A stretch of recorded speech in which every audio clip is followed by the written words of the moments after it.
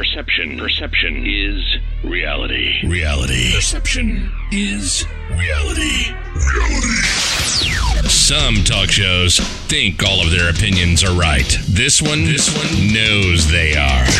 This is Perception is Reality. Christopher H. Bilbrey is a no-nonsense, well, maybe a little bit of nonsense, political activist, local government watchdog, and all-around good Hoosier and God-fearing American citizen. Is this guy for real? Holding lawmakers accountable and educating citizens on the importance of participating in their local government with a dab of national and world politics and a little pop culture and maybe some real-life common sense. This is Perception is Reality. And this is Christopher H. Bilbrey. All right, we can start this thing. Welcome, everyone, to the 135th episode of Perception is Reality. I'm your host, Christopher H. Bilbrey. Of course, joining us for the second episode in a row is co-host Amber Green.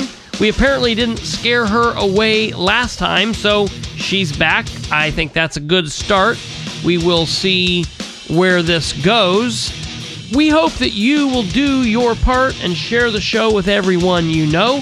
Of course, remind them we can be found on all major podcast hosting sites. They can look for us by name or simply search Bilbrey Podcast in Google. Also, don't forget to check us out on Facebook at facebook.com/Bilbrey318. All right, this is the big show between Christmas and New Year's. We hope that you had a fantastic Christmas. We hope that you got everything that you wanted to get. We hope that you gave everything that you wanted to give. And we hope that you were able to eat, drink, and be merry. Of course, we are staring down the New Year's Eve and New Year's Day holidays. And what that means is we're kind of in the no man's land week. This is the week between Christmas and New Year's, where nothing happens. Everybody is either off of work or at work wishing they were off, so nothing really gets done. Folks have that after Christmas depression that sets in, and for a lot of the listeners that are listening, I would say a good majority of you are 25 and older, so you are all familiar with what we're going to be talking about. You know how exciting Christmas is and all of the buildup and all of the chaos and excitement leading to Christmas, and then in 15 minutes it's all over and you're alone crying in the corner, because this is just the blah time of year that everyone has always known that it is. The week between Christmas and New Year's. Now, throw on top of that the fact that 2020 is some bizarro year that has tried to drive everybody insane, and the fact that we have some crazy-ass national politics going on trying to tear everybody apart. We have bombs going off in Nashville, destroying complete city blocks, and everybody is just so on edge. They're so filled with anxiety, so filled with depression, that it just seems almost unbearable. And that's what we want to talk to you about in this episode. So, Amber, why don't you lay out a little bit about what we were originally discussing? So, being a parent that still has, young children, we still do Santa, sure. The magic of Christmas. And as a parent, you grow up and you obviously learn that the magic and Santa is created by your parents. And so as that parent that's worked to create that and does all the shopping and makes sure that the kids get to talk to Santa and tell them what they want, and then insert the blasted elf. Yes. You do that, and I mean, it changes your life, literally, for a little bit of time, because you got to remember to change the elf every night. Yep. You're getting out of bed at midnight thinking, oh, shit, I forgot to move the elf. Yep. you're making sure everything stays hidden. Then I know some people will call me a procrastinator, but I do this on purpose. I don't wrap anything until Christmas Eve. I wait until the kids go to bed, and it's like my little thing every year. I turn on White Christmas and I sit down and I wrap everything. And then, Christmas morning comes and it's this flurry of wrapping paper and bows and toys and trash. And then we hosted Christmas this year. So we had my immediate family over for Christmas. This was my first time being adult enough to host. Right. And then they all left. And I'm like, oh, okay. Right. I mean, it's like you're on a 747 that just comes to a screeching halt. Sure. And it's an interesting mental place to be, because I don't really know. I'm not good with getting rid of things or like the finality of things. I'm the sap that cries at the end of every vacation. And that's what the end of Christmas feels like to me. And then you have this week that we're literally in the middle of right now, between Christmas and New Year's, and you're just like, what do I do with my time? Sure. Like, I don't have to do what I had been doing anymore. I'm done shopping. I'm done wrapping. I'm done moving the freaking elf. Yeah.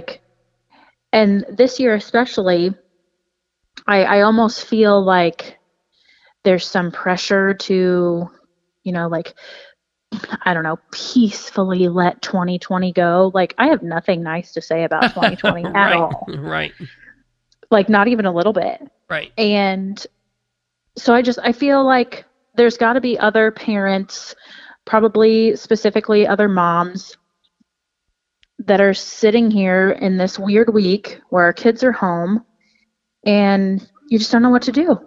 Like, we need to come up with a coined term for this weird week between Christmas and New Year's, when you're contemplating how to go on with life without presents and elves and all of the things that you've been doing for the last 4 to 6 weeks. So let me ask you this first and foremost, because I think that various people would say different things. Do you feel, and I think that listeners will say yes as soon as I say this, that it's different for men versus women? Do you think it's different for mothers versus fathers, husbands versus wives? First of all, do you think that there's a difference in this feeling?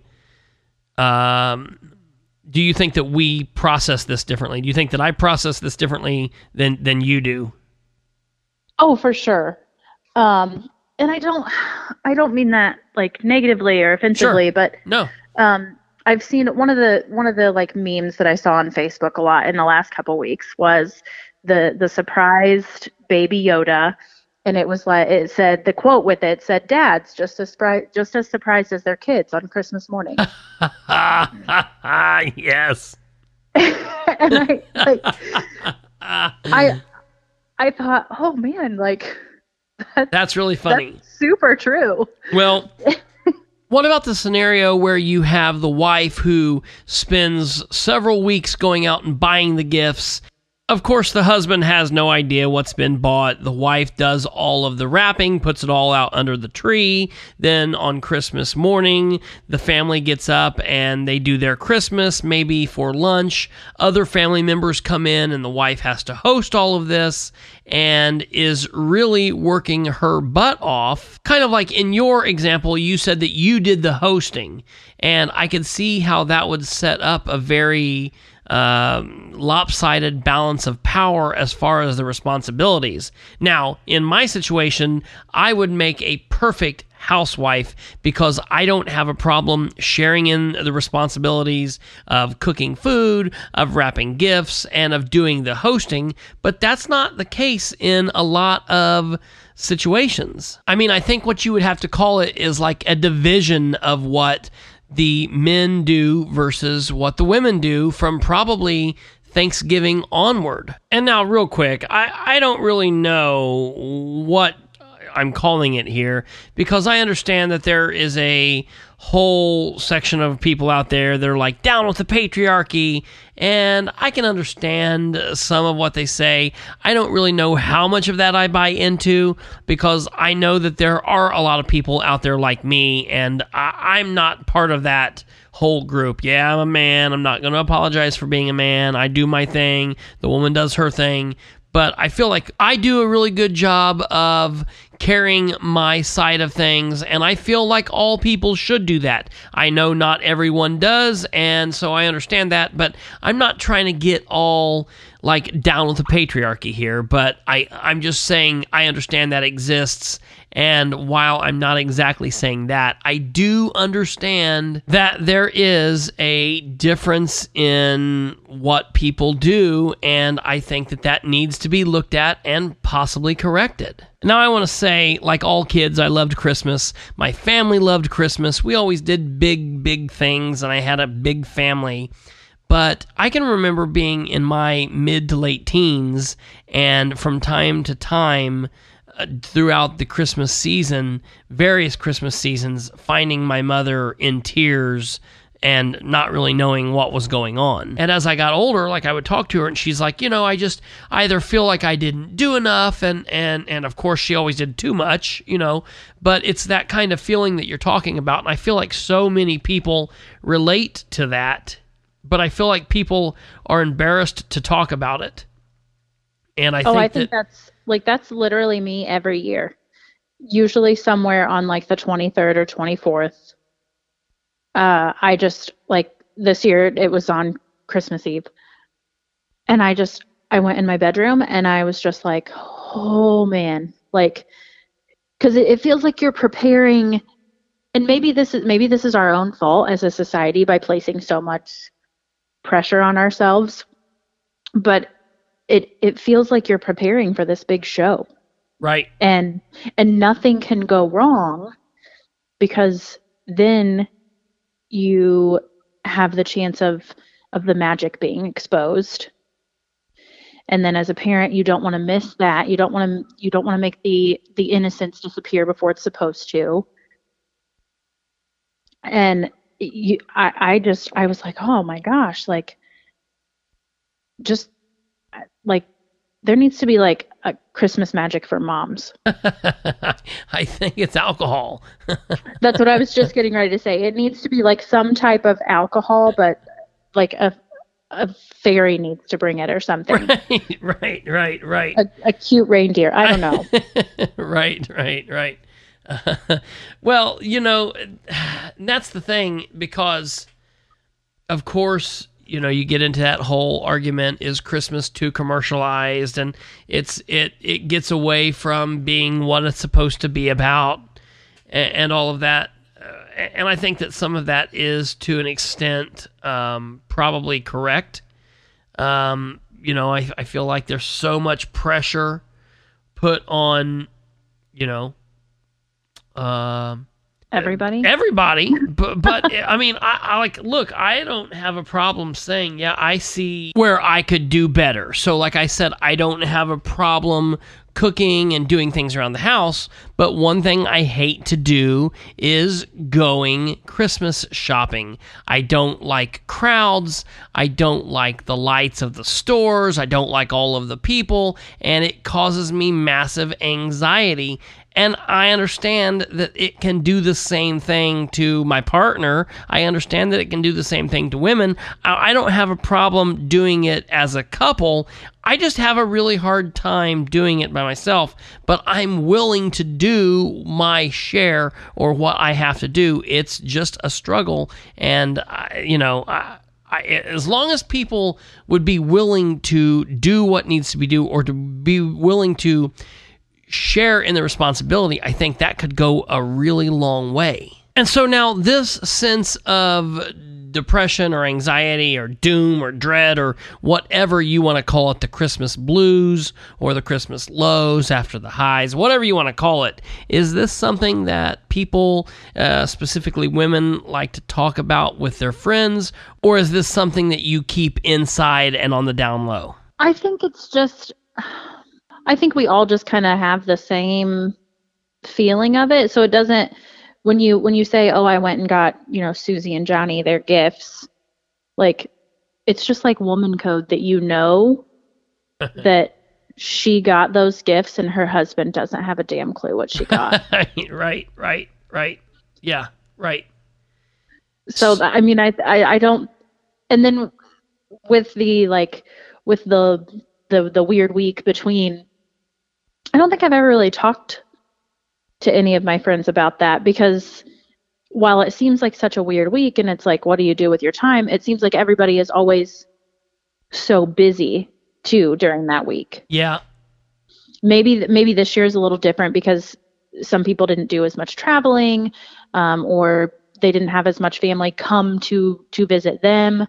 But you've got the kids out of school, so that's automatically, throwing one routine out of whack. And then the kids usually want to play with their friends because normally they would be in school, or you're running errands, or you're doing something around the house that you didn't have time to do. So I don't know that I've never ever sat down and had that conversation with any of my women friends.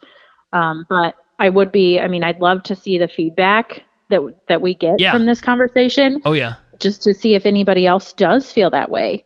Well, and I think, go ahead. Go ahead. No, you're fine. Go ahead. I think maybe this year it's a little different too, because last year, if you think back to a year ago today, like, everybody was posting 2020 is going to be like, and had all these great plans. Oh yeah.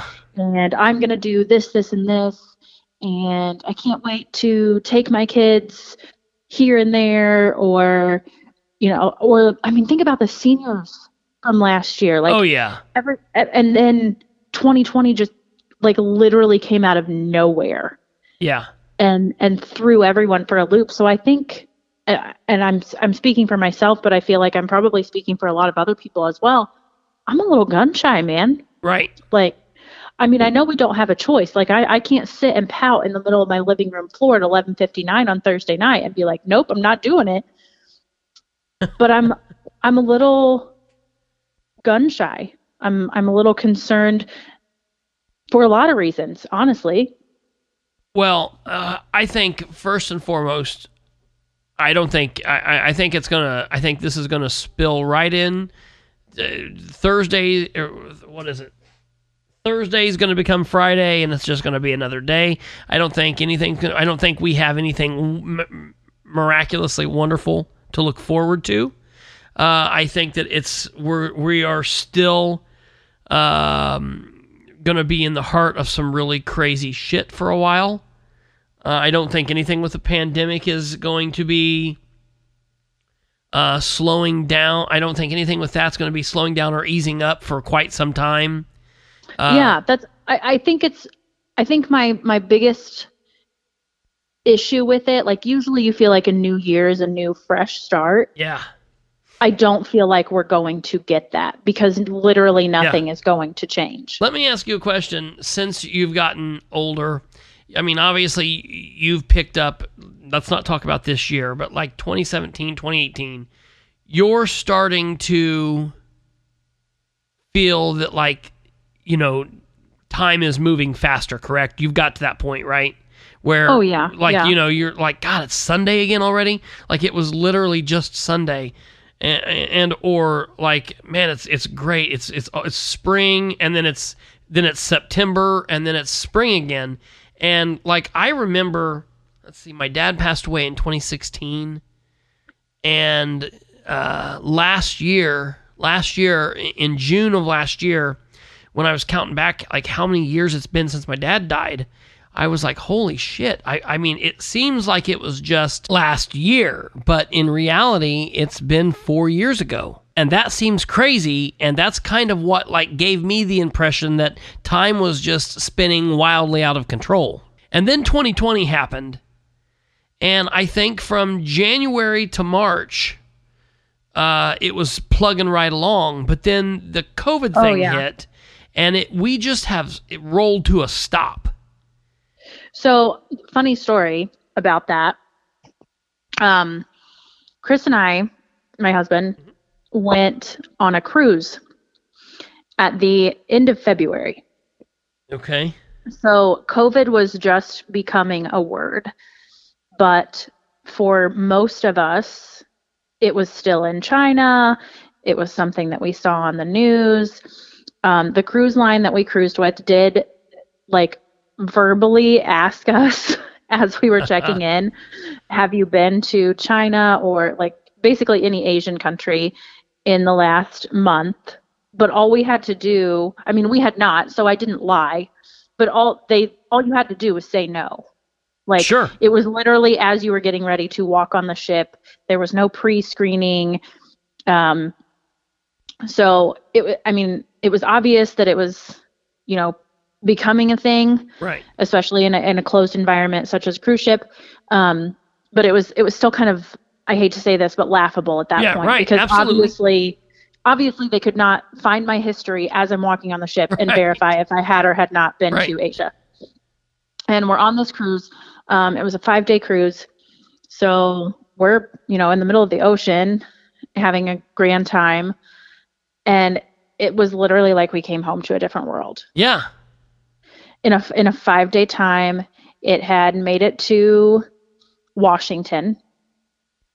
And some of the people that we met on the cruise were from Washington, and they were getting, calls and texts about what was going on. They were from Seattle. So, like hotbed number one. Sure. Yeah. And we drove. So we're driving home from Florida, and nothing really seemed different on the drive. But then we get home and school started closing. Yeah. And then restaurants start getting stricter rules. And I was like, what happened? Like a week ago, we were literally on a beach in Mexico, like Right. not a care in the world. And now it literally felt like a movie. Like it felt so bizarre. And then my job told us, so I was working a field-based role at the time, so I did not have an office or a home office to report to.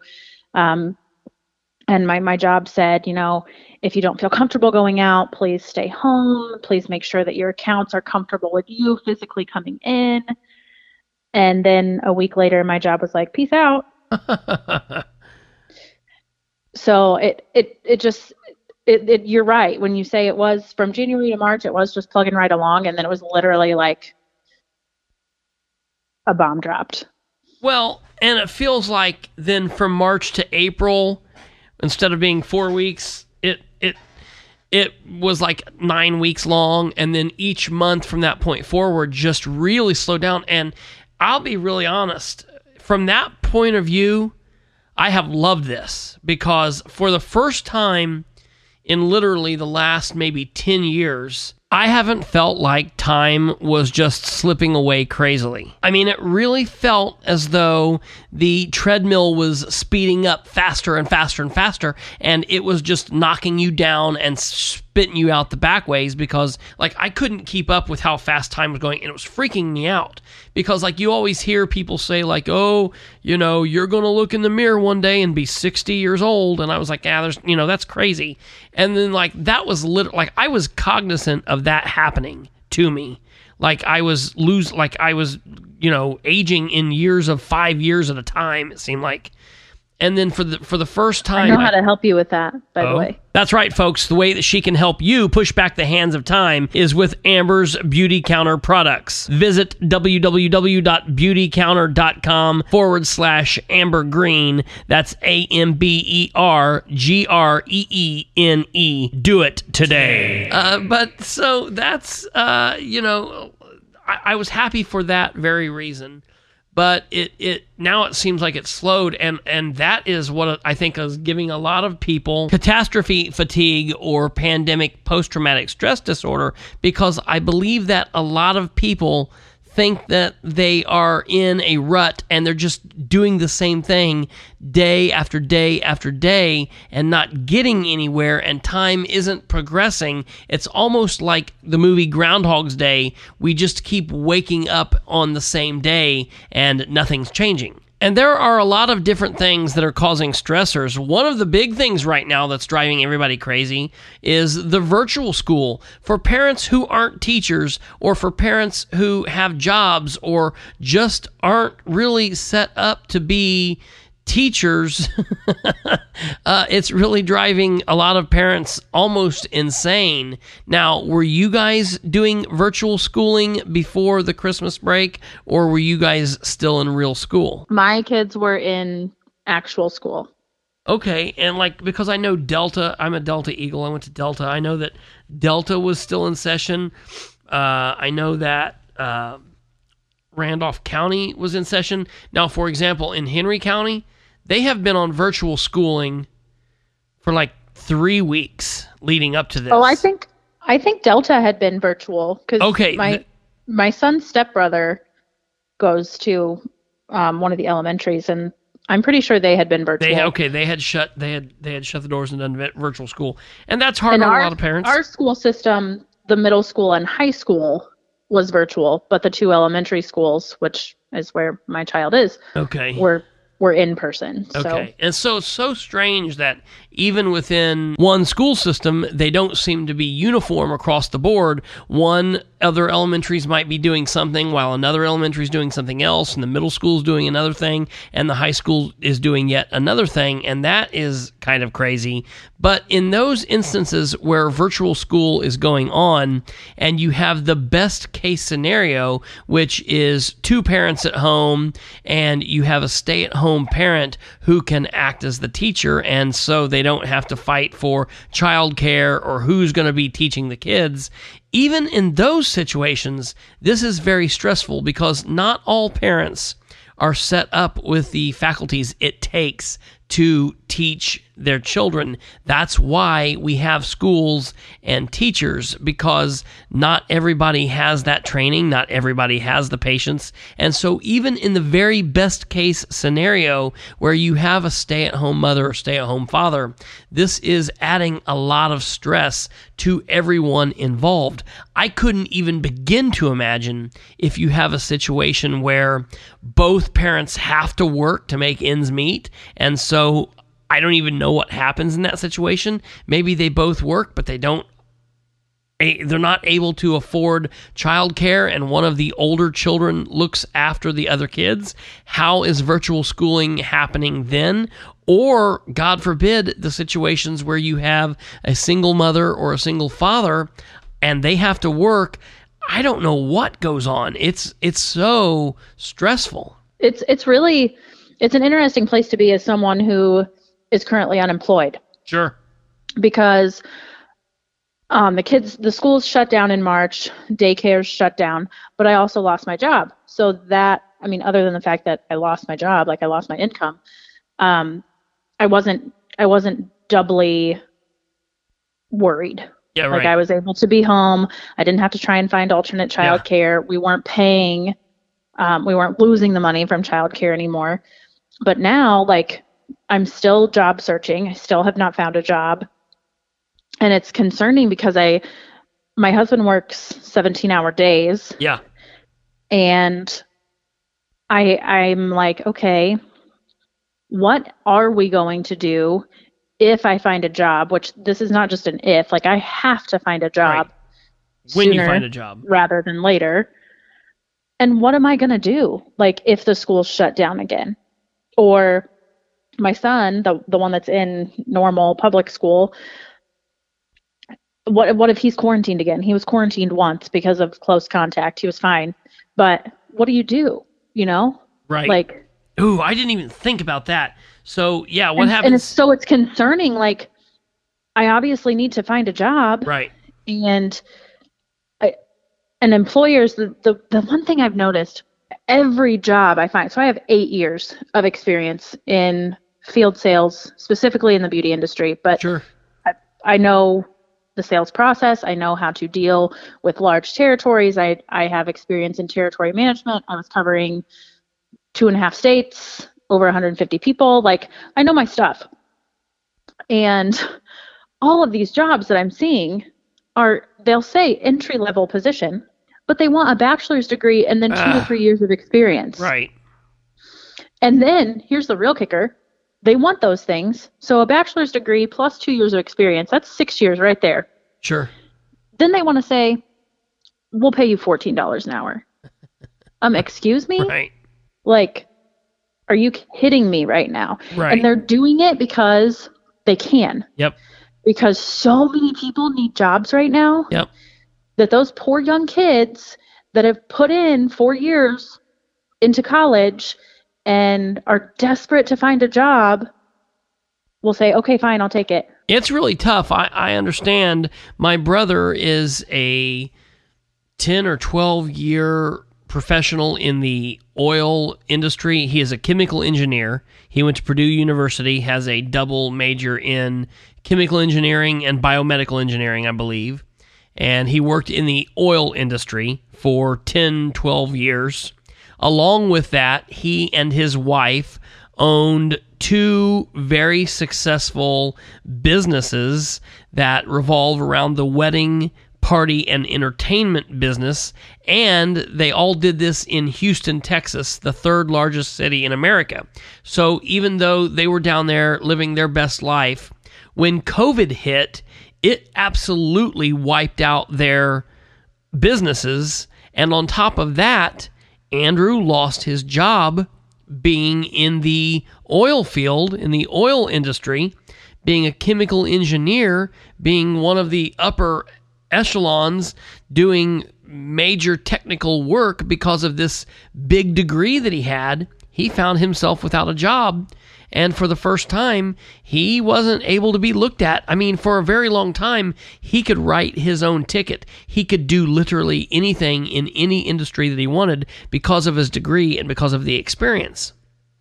But for the first time, he finds himself without a job. He finds his companies that they had built up from scratch are no longer viable. His wife has to go back and work in the field that she had been in prior, which was radiological oncology.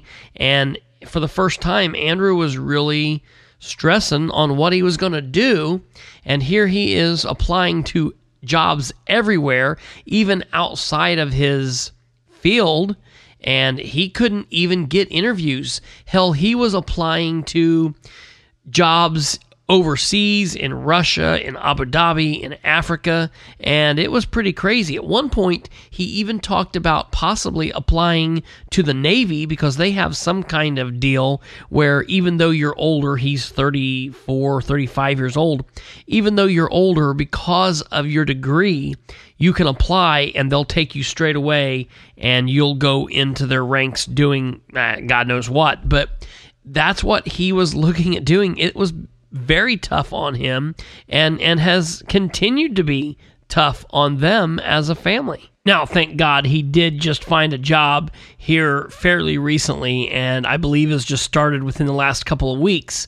But it really could have been a problem, and it was a problem for a while, and I couldn't imagine, if you were somebody who was already living paycheck to paycheck. It's just been really tough. One of the reasons is because I feel like there's a disconnect, because it appears as though we're all running around living our normal everyday lives, but yet this is still going on.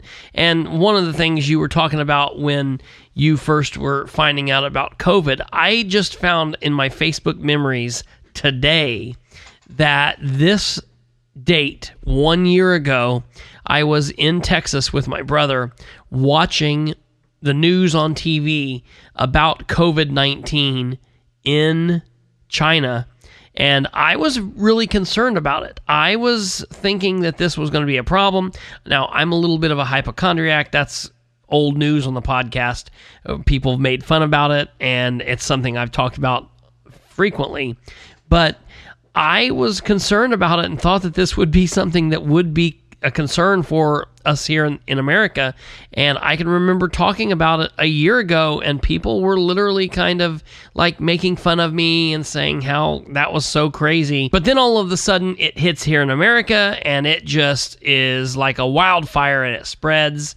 And then all of a sudden schools were shutting down and governments were shutting down, and people were running to the stores and buying everything out of the stores, and it really looked like the end of the world. It was really strange. Matter of fact, I went and picked up my mother and took her to Walmart and said, "You've got to look at this. This is nuts. I've never seen anything like this in my life." And I know she hadn't either.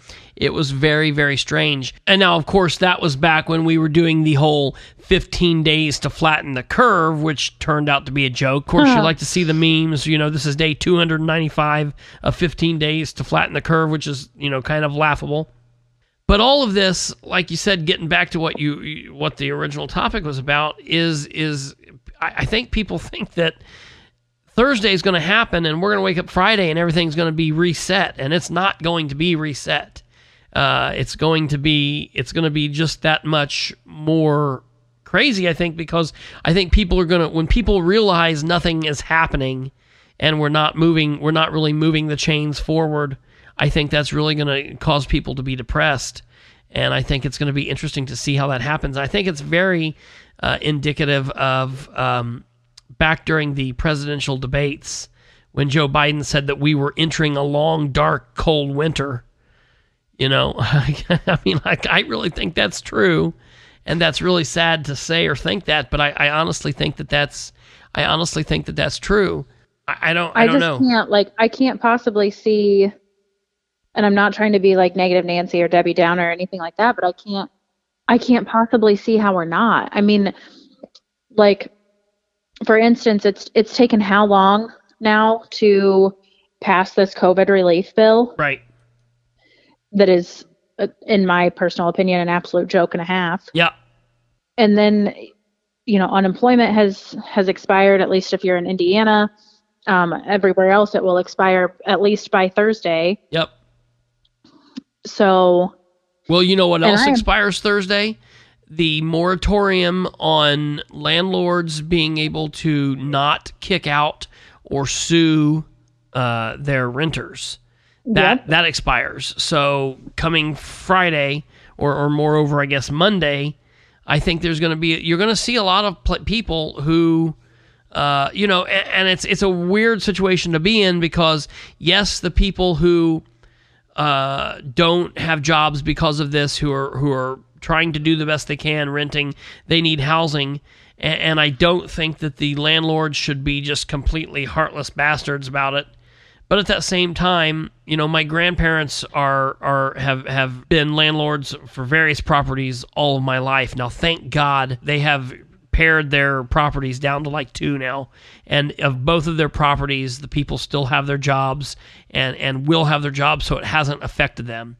But like, I could see it from my grandparents' point of view. They've done all right for themselves. However, they still are elderly, and they do count on that rent money to put back into the properties and pay for property tax and so on and so forth. And it's tough. I mean, it's scary to think what kind of position they would be in if all of a sudden one of their renters stopped paying for 9 months or so. That would be a really tough position to be in. Let me tell you about another tough position to be in, and that's the position that you would be in if your septic tank stopped working. What happens if your water heater cuts out on you? Well, my friends, you don't have to be in that tough spot, because you can call RPS, Reliable Plumbing Services. Mark Bolin and Sherry Sheeline. They have 28 years plumbing experience, all plumbing needs, senior citizens discounts, military discounts, and if you tell them you heard the ad right here on Perception is Reality, I'm sure they'll work out a hell of a deal for you.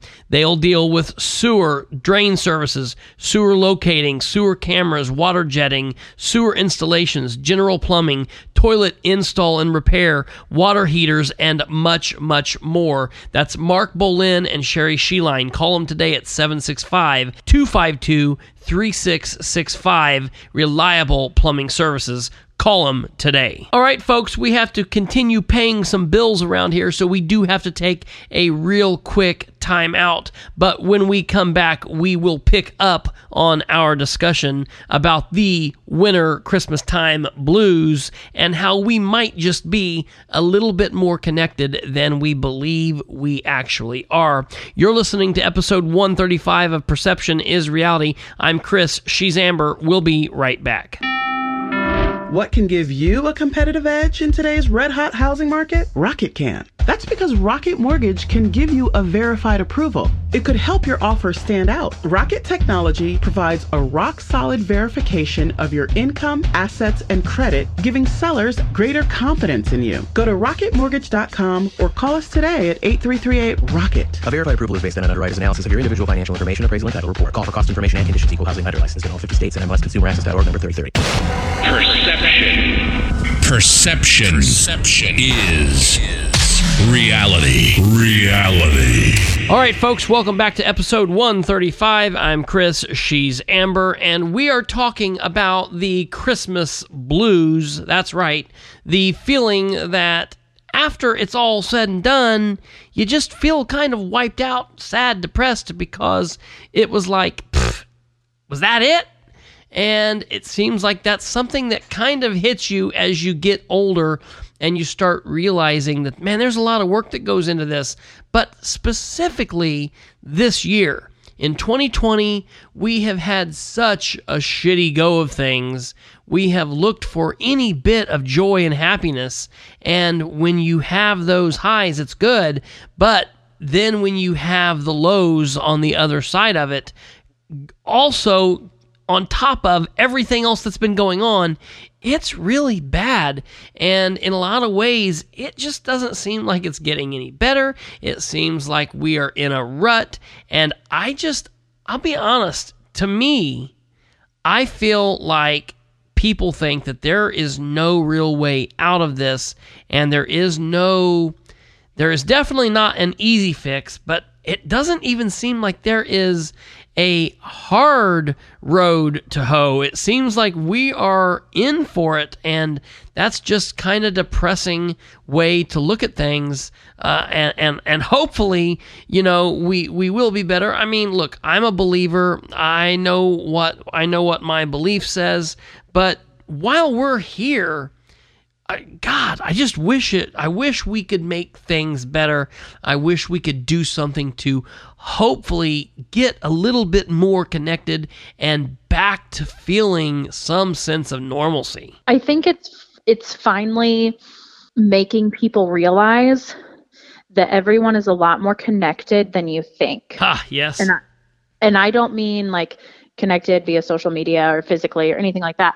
I mean, like, so you've had these people that say, oh, it's BS that a CEO makes, 15 gazillion dollars a year. Yeah. But jobs are getting cut. Right. And I mean, on paper, yes, that does look ridiculous. But I mean, take the cruise industry, for instance, because I love cruising. They are just getting absolutely murdered. Like, there's no coming back from that type of income loss. Yeah. And you have all of these workers that are not making anything, and are the CEOs of, Carnival, Royal, whatever, still rich? Well, yes, they are. Sure. But it's made me and other people realize, I think, that you spend to your means. And absolutely. And the landlord that lives, in a $400,000 house and owns 20 properties, he still has to pay the bills on those properties and on that $400,000 house. He doesn't just get to decide, I'm not going to live in this $400,000 house anymore because I'm getting less money. Like, you don't get to make that decision unless you're just able to turn around and sell your house right away. Right. But that house was also probably an investment. So It aggravates me, especially when I see people posting, oh, why do we need to extend the unemployment? Because people that were making, six figures Yeah. have bills Sure. that match those six figures. Right. People And don't those think about bills that. don't go away just because the income did. Sure. Right. I think that kind of falls into the type of thinking that everybody's problems are relative to their own individual person, meaning like I can look at your problems and be like, psh, that's nothing.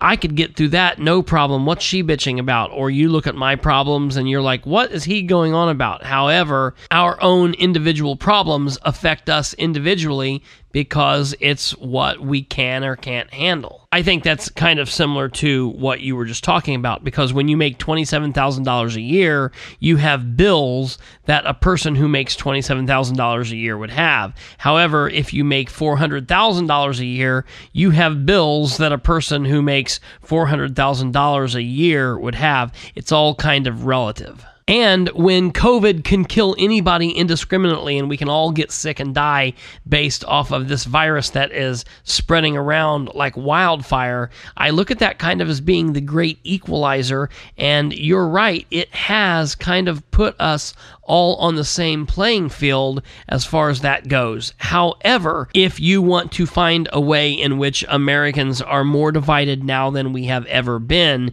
you have to look no further than the American political belief systems to find that we are all so divided. And my fear is that we will not be able to repair the bridges between us so that we can come together over common ground. Yes, I may believe this and you may believe that, and we may not agree on this, or this, but we do agree on these things, and so that makes us all Americans. I just don't know if we're ever going to get there again. And doing what I do, that is very disheartening and also causes for a level of depression or anxiety, because my whole purpose is to bring us all together, no matter what side you're on or what you believe different than I believe, because the number one goal is that we see we are all Americans. We all have a right to state what we believe, and we all can be a part of the system, and we can all be involved, and that our citizen involvement should better government on the local level, the state level, and the national level.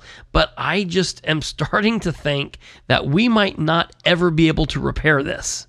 I mean, we can't even decide on whether or not the COVID stimulus should go out or not. Just on the 28th, Trump did officially sign the bill stating that Americans could get the $600, whatever the hell that will do for anyone, and all of the other countries can get their billions of dollars of aid, which is just absolutely asinine. I have no problem helping out other places in need, but when we have been kicked in the teeth and when we're down on the ground and we are really needing the help here at home, I don't want to help someone else before we help American citizens.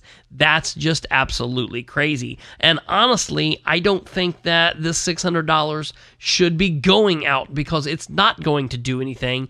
The way to help us is to allow us to get back to work and allow us to do what we need to do, quit picking winners and losers, and allow us to be liberty, freedom-loving Americans.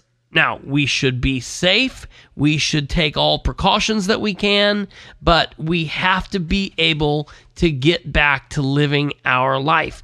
We don't need $600. And now, did you see, apparently they are also voting on, and I think they voted on allowing for an additional $2,000 to be sent out as well. But well, that's only been passed through the House and not the Senate. Right. So. It's only went through the House. Absolutely. So it'll be interesting to see what goes on with that, because I believe Congress only has a few more days. And matter of fact, I think that they're out now or they'll be out this week. They'll be done. So it'll be interesting to see what happens. Of course, they do very little, and it's maddening. But besides that, the state governments and the local governments, hell, they're all closed down because, like we were talking about earlier, it's the week in between Christmas and New Year's, so nothing will be happening between now and January 4th or January 5th, whenever they all decide to go back to work, and that's just absolutely insane. And on top of that, here we are in the week between Christmas and New Year's, so everything's shut down for that as well, and nobody is working. You want to know who else is not working? Who's apparently? That? Claims adjusters. So we got, I was by myself. I got rear-ended a couple weeks ago. I think it's been 3 weeks now. Okay. By a Ferguson gas. You know, you see those vans driving around? Yep. Yeah. So obviously this is a fleet vehicle. Sure. And it's a fleet vehicle for a very, very, very large company. So they're obviously not going to be handling this themselves. Right. They sent me, they contacted me through their, insurance provider, which is a third-party company. And I've been waiting 3 weeks for this freaking insurance adjuster to come out and take pictures of my car.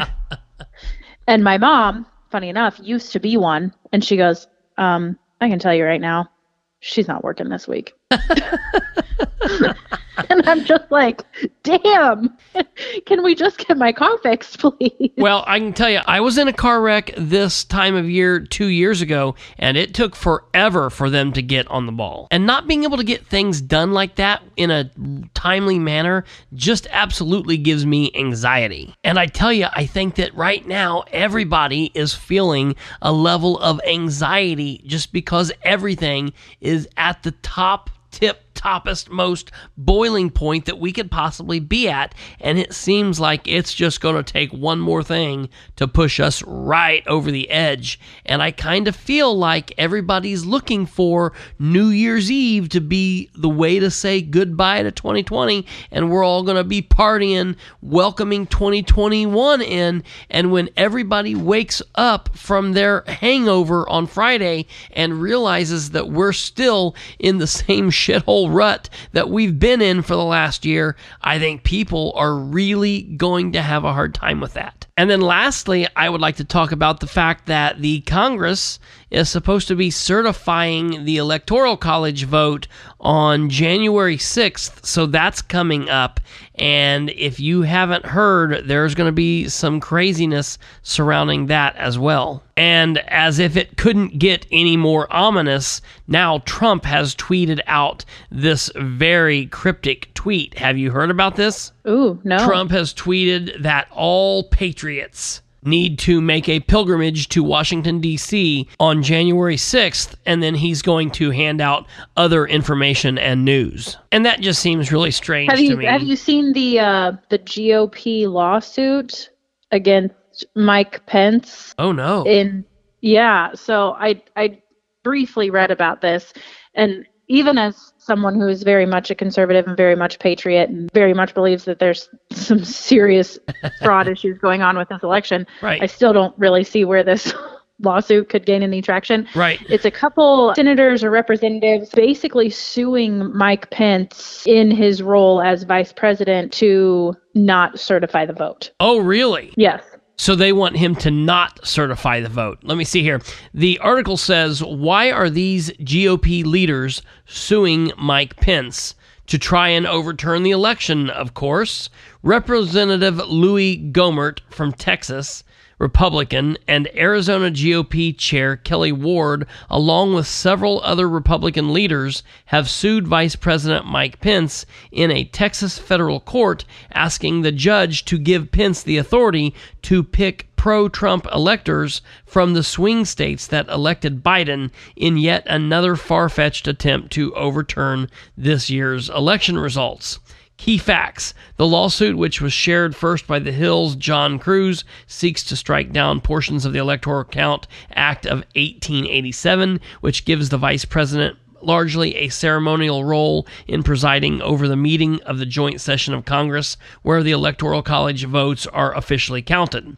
The lawsuit claims that 7 states, which were won by Biden, have competing slates of electors, pointing to the self-appointed Trump electors from Georgia, Arizona, Pennsylvania, Wisconsin, Michigan, New Mexico, and Nevada. The plaintiffs therefore have asked a federal judge to grant Pence the exclusive authority to determine which slate of electors' votes are counted or to decide if none should be counted at all, effectively empowering Pence to overturn Trump's defeat. In the lawsuit, the plaintiffs repeat many of the claims made by Trump and his allies, claiming that there was substantial evidence of election fraud in the states in question.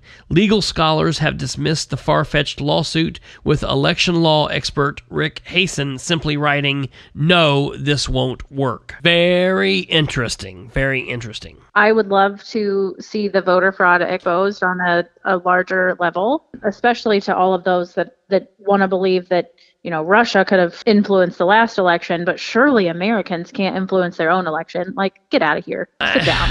It's very strange to hear that when they talk about how Russia influenced the 2016 election, but yet this election, they say, no, it's the most secure election process ever, maybe the biggest, most bestest election process in the world. And if they would stop for a second and listen to themselves, that sounds like a very Donald Trump-like thing that they're saying. There certainly have been various issues within the voting process throughout all elections. So to say that this 2020 election was the most secure ever is absolutely asinine. Does that mean that I believe that there was some kind of conspiracy for an extensive voter fraud organization that was designed to steal this election away from Donald Trump? We have put together, I think, the most extensive and inclusive voter fraud organization in the history of American politics. No, I don't necessarily believe that there was some cabal of people doing this on the left. Now, do I believe that there was serious issue and voter fraud going on, possibly widespread but unconnected? You bet your ass I do. It happened right here in Delaware County in Indiana. I guarantee you it happens in other places. It is not being looked at. It is not being taken serious. The courts are not listening to the cases. And until something like this is looked at, we will always have this problem in the American voting system. And real quick, I want to say for the record, everyone's running around saying, oh, Trump's lawyers are 1 in 64. They won one case and they've lost 64 cases or something astronomical like that. That's not exactly true. They haven't lost these cases. I'm sure there are some they have lost.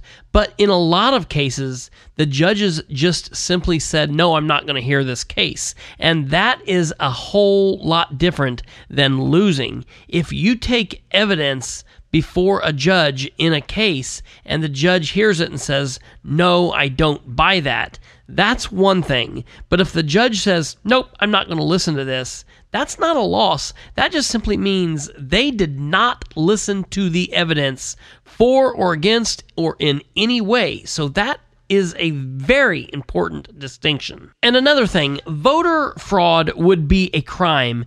That is something that law enforcement agencies are designed to investigate. When a murder occurs, you don't have the murder victim's family trying to do the investigation.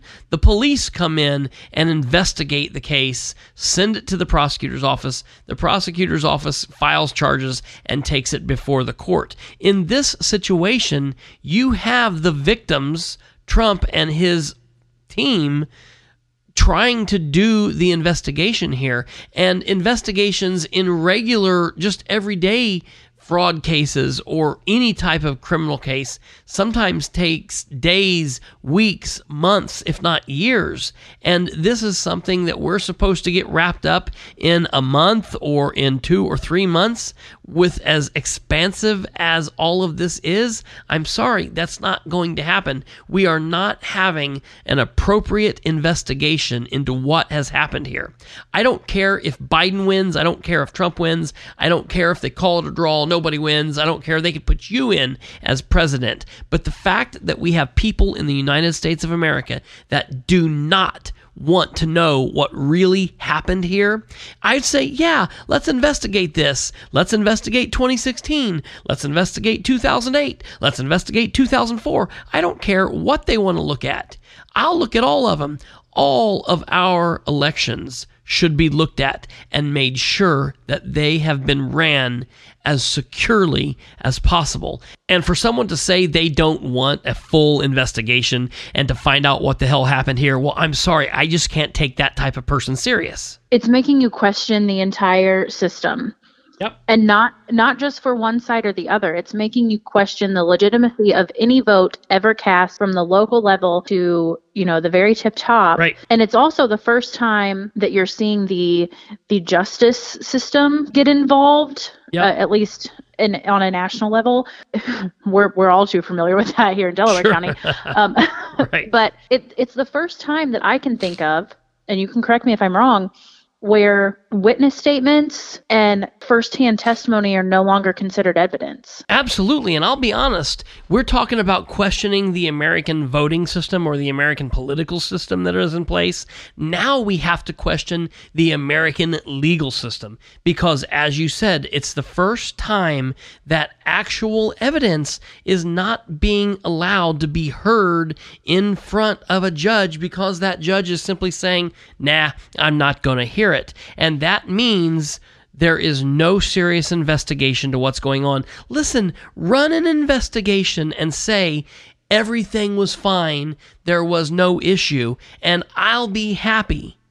But until we have an investigation, there will always be question, and there must always be question because it's that serious. Are there instances where Trump's team has put together complete nonsense and put it in front of a judge? Absolutely. And you know what? Those cases deserve to be thrown out. If they were wrong, if it was some nonsense, toss it out. But there are absolutely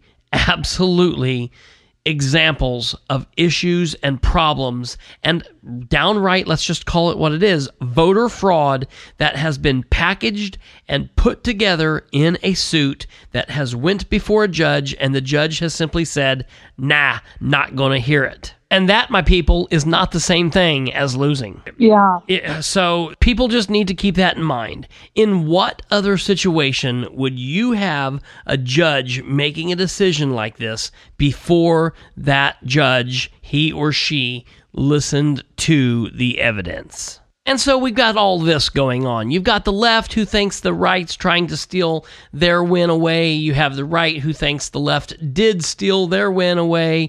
We've got COVID. We have all the rest of the political craziness. We have the fact that it's cold outside. We have the fact that the sun is only up like 6 hours a day.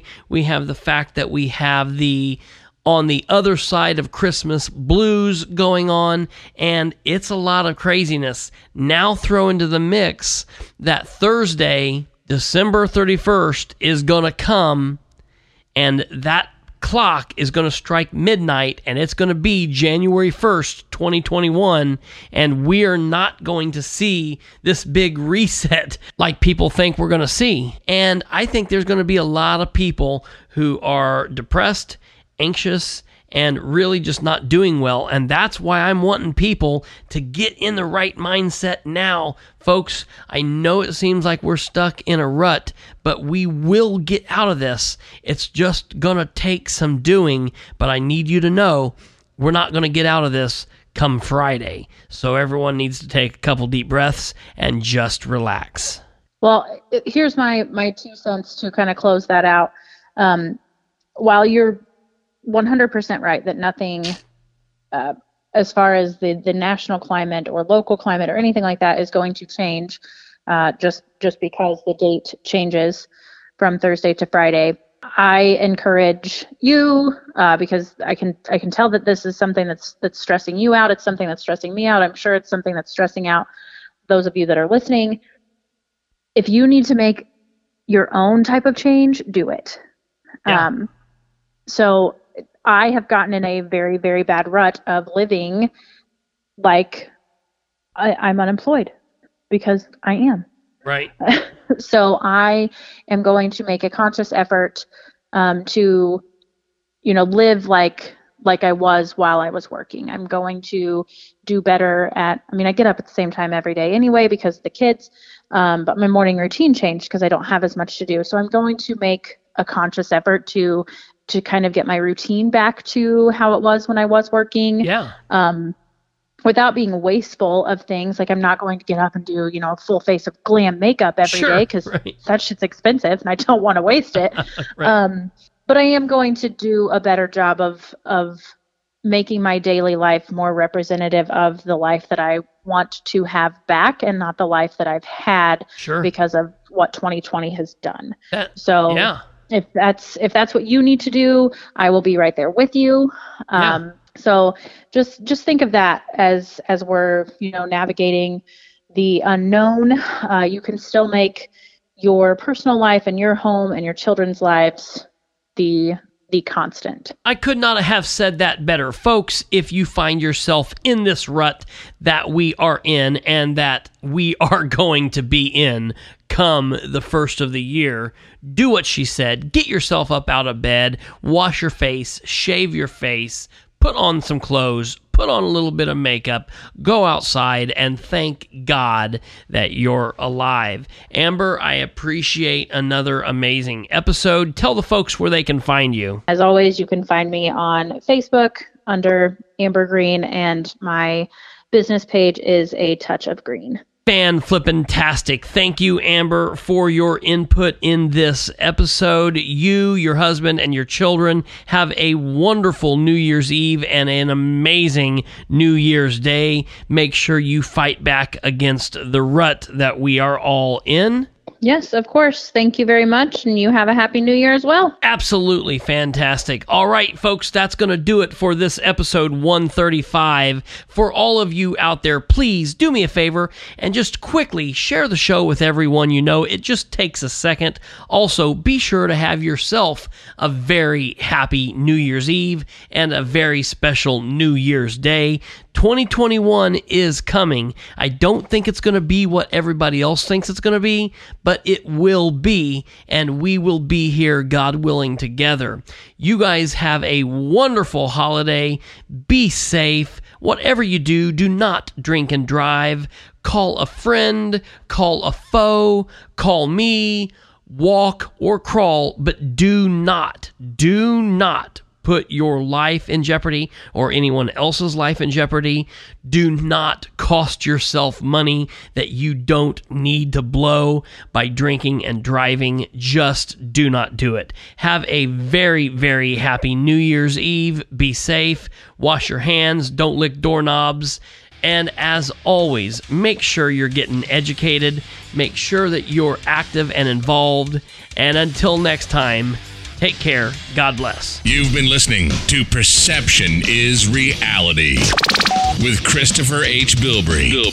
Tune in, like, and subscribe at perception.fireside.fm. Hook up on Facebook at facebook.com/Bilbrey318 and on Twitter at PISRBilbrey. Email khbilbrey@gmail.com. Or get off your butt and call the show at 765-546-9796. Till next time, remember, perception is